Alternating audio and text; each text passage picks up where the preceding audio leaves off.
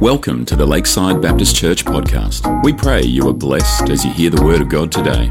For more information regarding Lakeside Baptist Church, please visit lakeside.asn.au. Decided that I would sell this to some heathen who would take the naked lady away from me.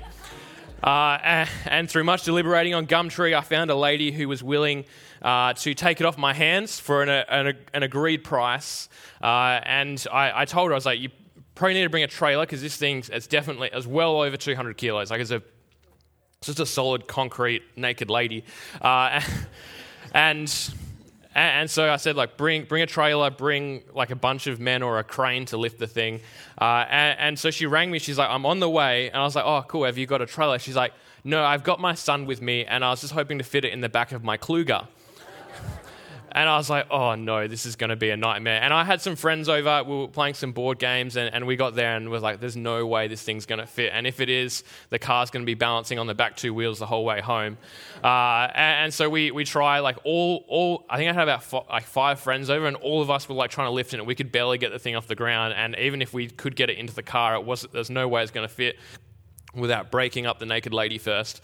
But she just didn't know, I don't mean to brag. My friends were lovely. They were like, oh, like one of them had a ute. It's like, oh, we could put it in the back of the ute, and maybe we could take it to your house for you.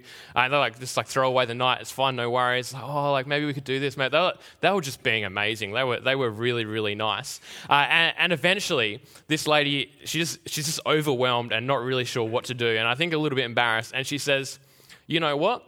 Thanks so much for your time. You've been really nice. Here's the money for the water fountain. I'm just going to leave it here, and drives home. And I was like, what? Oh my goodness. But this was, my friends were very kind that day, and I don't think she really knew what to do with it. And today we're going to be tackling the topic of kindness. And kindness is a weird thing because quite often, people don't know what to do with it, and people don't know how to do it. But when we actually think about kindness in a church setting or in life, it's kind of one of those underrated traits. So like it's kind of like second tier. So there's things like love and joy, which are really important, and we spend a lot of time focusing on. And kindness, it's kind of like, yeah, it's in there. We're all pretty good at it anyway, so there's no point breaking it down too much. And so it kind of is just one of those things that kind of just slips through the cracks. You might leave it off and put it on the end of a sermon series or what have you. But kindness is a strange thing. It's hard to define. What actually is it? And so one of the things that I think is actually really interesting is that most kindness isn't actually true kindness. And so in the news recently, what happened was there was a TikToker, so like a social media guy, and he was going around doing videos of him being extremely generous towards random strangers. And so he would give them money or pay for their groceries, he'd help a homeless person. And there was one video where he gave a lady a bunch of flowers. And this lady actually took to the media and made some scathing comments about this man because she felt dehumanized and that she was just an object so that he could make fame and glory. And the thing was, it looked really kind, and it was, on the outside, it was a kind act, but really, it was just a vehicle to get somewhere. So the only reason that the person was actually kind was because it got him something. And if we were to think about kindness as this unselfish act, it was actually incredibly selfish. Sure, she got some flowers, but it wasn't actually that great. It was empty. It wasn't helpful. It was something that wasn't actually kind. And if we think about a lot of kindness, there's a lot of times where we do something that's kind on the outside, but it's actually for selfish reasons. So maybe we'll be kind because we will get what we want. So maybe it will be fame. Maybe if we're kind, then people will think we're a good person. Maybe if I'm kind, someone might, they might pay me more in my job, or I might get a discount at the shops or on Gumtree when I'm buying a naked lady water fountain. But there's different things that we do that we think will get us things, and so the kindness isn't true kindness. And even when it comes to religion, sometimes kindness is something that gets us into a special place when we die. And so really, it's an empty thing. It's us being selfish to get something. And so there's this glass-shattering moment where the kindness isn't actually real selfless kindness. We're actually more broken than we think we are, because even these good things that we think we're doing and we think are actually making us a good person are actually things that are selfish. And so as we address this idea of be kind to one another, we want to ask the question, how is the Bible different? How can the Bible suggest a kindness that could be different? And our passage today is in Ephesians. So chapter 4, starting in verse 29. And this is what it says. Do not let any unwholesome talk come out of your mouths, but only what is helpful for building others up according to their needs, that it may benefit those who listen. And do not grieve the Holy Spirit, with whom you were sealed for the day of redemption.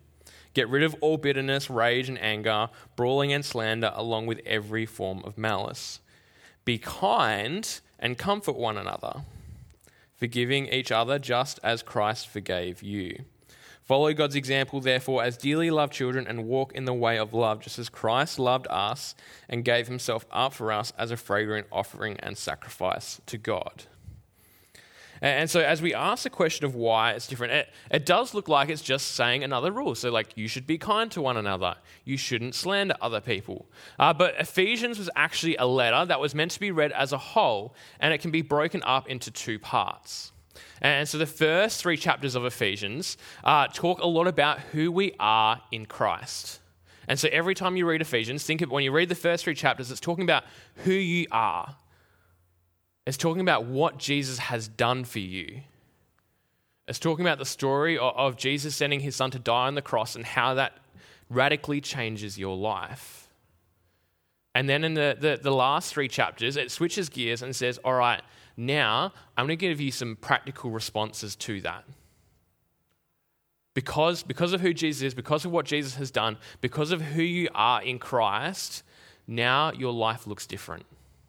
And so this is what it is. So this passage isn't saying in order to get into heaven or in order because you're a Christian you need to be a perfect person. It's actually saying because of who you are, because of the gospel, you respond differently. And one of those things that we respond differently is kindness. And so when we understand the gospel, things change. Because when we understand the gospel, we realize that we are actually really broken people. We understand that we're sinners. We understand that we've rejected God. We understand that we actually deserve punishment for what we've done. And that's a really big deal.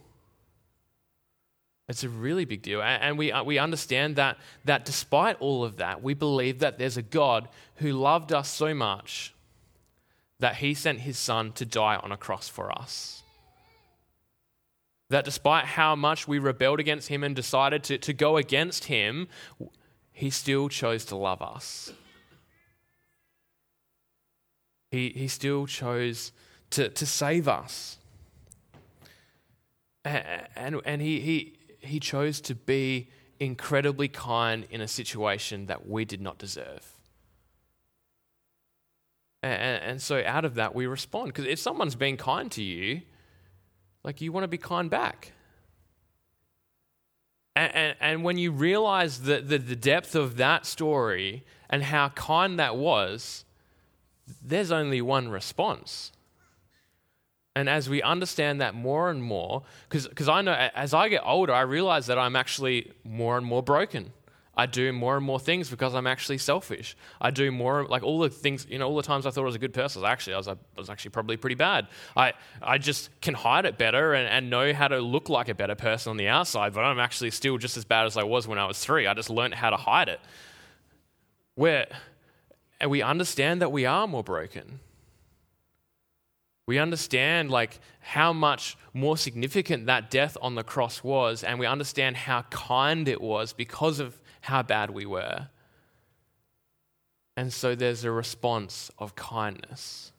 And so it's not a vehicle to get something. It's not a thing of being more perfect so that we can get something. It's actually a response to who we are in Christ. Kindness is a response. And there's a couple of difficult things in that, because there's a few temptations. Because if we break it down into these two components of knowing our sin and knowing what Jesus has done, sometimes it's not easy to sleep at night knowing that you're a terrible sinner, right? Like no one really wants to think about that, and that, like, it's not a fun fact. But when we minimize our sin, we actually minimize the story of what Jesus has done. Because if you were pretty good and Jesus just needed to die for a little bit of you, it minimizes what Jesus did. If you didn't need that much grace because you're generally a pretty good person, then the gospel is minimized. And so then your response is minimized. And so throughout life, we want to continue to look at those first 3 chapters of Ephesians, saying, hey, this is who you are. This is what we deserve. And this is the length of love and kindness that Jesus has shown. We don't minimize it. And because of that, we're able to respond in more and more kindness each day. And so as we kind of wrestle with that and figure that out, there's the issue of how do we actually, like, what does a gospel kindness look like? And so there's a guy called Barry Corey. He's a big kindness guy, and he talks about insides and outsides. And so we can have, so there's 3 different circles here, and so we can be hard or soft on the inside and the outside. And so the inside is kind of like our convictions. It's how we, like, our attitudes towards things, and you know, like our morals and all those different things. There's all these different things, and we can be hard and soft on the inside. And then on the outside, we can have actions, we can be generous, or we can be really, really mean. You know, like, it's all about kind of outside things in the way that we interact with people. And so if we look at the first circle, there's this idea of, like, you know, really strong convictions, like a really, really hard inside, but then also really hard outside. And this is not a gospel kindness. And some people say, like, oh, I'm just trying to love them, you know, and be really, really firm with them and be really straight with them because that's the only way they're going to learn to understand. But that's not the kind of gospel kindness that Jesus has. Jesus didn't have a hard outside. He had a soft outside. So throughout the thing, he was spending time with sinners. He was loving them and caring for them. He was gentle with them. You know, Jesus spent time with people who didn't deserve it, and he wanted to show them who he was. He wanted to show them his love. He was generous with them. He was merciful with them. And then if you look at the Old Testament in the way that God treated the Israelites, there were time and time again where God was merciful and gracious towards the Israelites. On the outside, there's this softness of attitude and generosity and grace that God had for his people. And sometimes when we take that, we go a little bit too far. And so when we are, all right, we're going to have a soft outside, but we're also going to have a soft inside. And so, like, we have this generous attitude, and we're really caring for people, and we're working really hard to be like Jesus on that outside, but we also have a soft inside. And so sometimes our convictions become soft as well. And so, like, oh, I can change that if I can. That means that I can welcome you in more, and I'm going to change my ideas about this so that way I can bring more people in. And it's okay that you're doing this and that. And that's because we really just want to focus on, and our insides become soft as well. But that's not a gospel kindness either. And so what Barry Corey would look at how Jesus actually had a hard inside. His convictions were strong. God's convictions were strong. And so sometimes that meant that despite, you know, Israel were doing the wrong things, but there were still consequences. God didn't change his rules to try and fit them in. It's like, oh, okay, if you're going to keep rebelling, we'll change the rules and make it, no, like God was like, no, if you're going to rebel against me, there are going to be consequences. And the rules don't change. Sure, I'm going to show mercy and I'm going to be gracious, but the rules are still the same and there are consequences to those rules. And this is my attitude towards sin. And if we look at Jesus had to die. His attitude towards sin was the same. Like, sin was bad, and because sin was bad, Jesus had to die. And so we can't have a soft inside, but instead we need a hard inside and soft outside. That is what we're called to be. We're called to have strong convictions. We hold firm to the truth. We hold firm to what God calls us to be. But on the outside, we have generosity. We have mercy. If we look at the passage in Ephesians, quite often it's not a kindness that's just like when everything's really good. When he's talking about, don't let unwholesome talk come out of your mouth, and don't have bitterness and anger and malice. Like, this is not a story of being kind when everyone else around you is lovely. Because it's not like when everyone's lovely, we don't have this temptation to have anger and bitterness and rage towards other people. It's just not how it works. We have rage and bitterness and malice when people hurt us. Like that's when it's really hard to have that gospel kindness, to have firm convictions on the inside, to say, hey, like, I know this is wrong. This is like, and nothing can change that is wrong. But then still being gracious and merciful and having concern and love for those around us. That is the kind of gospel kindness that we are called to have. We're gonna go into communion now, and we're going to be looking at 1 Corinthians 11. And you probably heard this passage many times. And this is one that it comes up for communion when we do it, and this is what it says. For I received from the Lord what I also pass on to you. The Lord Jesus, on the night he was betrayed, took bread. When he had given thanks, he broke it and said, "This is my body, which is for you. Do this in remembrance of me." In the same way, after he took the cup, saying, "This is the new covenant in my blood. Do this whenever you drink it in remembrance of me. For whenever you eat this bread and drink this cup, you proclaim the Lord's death until he comes." And this is intrinsically linked with what we're talking about. Because if you look at the rest of this passage, it's not telling us how to do, it's not just talking about how to do communion, but it's actually trying to fix a major problem that was happening in Corinth. And so if you look at what was happening before, he's talking about how people at communion are getting drunk. He's talking about how people are going hungry at communion. And he's talking about how people don't really respect what communion is. If you look at the passage, like the two verses after, he said, "So then whoever eats or drinks the cup of the Lord in an unworthy manner will be guilty of sinning against the body and the blood of the Lord. Everyone ought to examine themselves before they eat of the bread and drink of the cup." And so when we have communion together, we are celebrating what Jesus did. We celebrate that Jesus had an incredible concern for us who were helpless. Jesus had an incredible concern for us who were helpless. We celebrate that Jesus had extended to a group of people who don't deserve it grace and mercy. That's what we celebrate. We're remembering that Jesus died on the cross for us, even though we don't deserve it, that he showed us grace and mercy. We celebrate that Jesus had an incredible desire for reconciliation.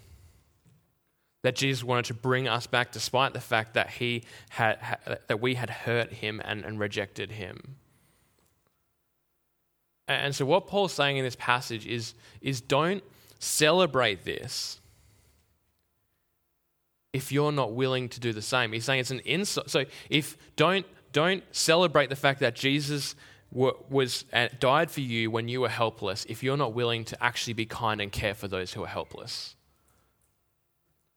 Don't celebrate the fact that Jesus was gracious and merciful if you're not willing to also be gracious and merciful. Don't celebrate the reconciliation of you to him despite the fact that we rebelled and feast in that, but at the same time can't reconcile.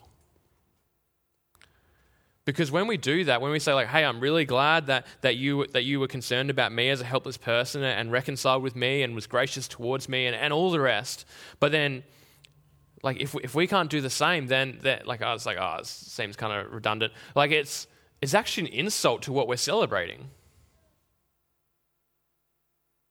It's an insult to communion. It's an insult to Jesus when we celebrate what Jesus has done for us, yet are unwilling to do the same. And so 1 Corinthians 11 was actually saying like, hey, like you need to check yourself before you come and do communion, because you are celebrating something that has been done for you. And when you understand that, when you truly understand that, then there is a response that you have.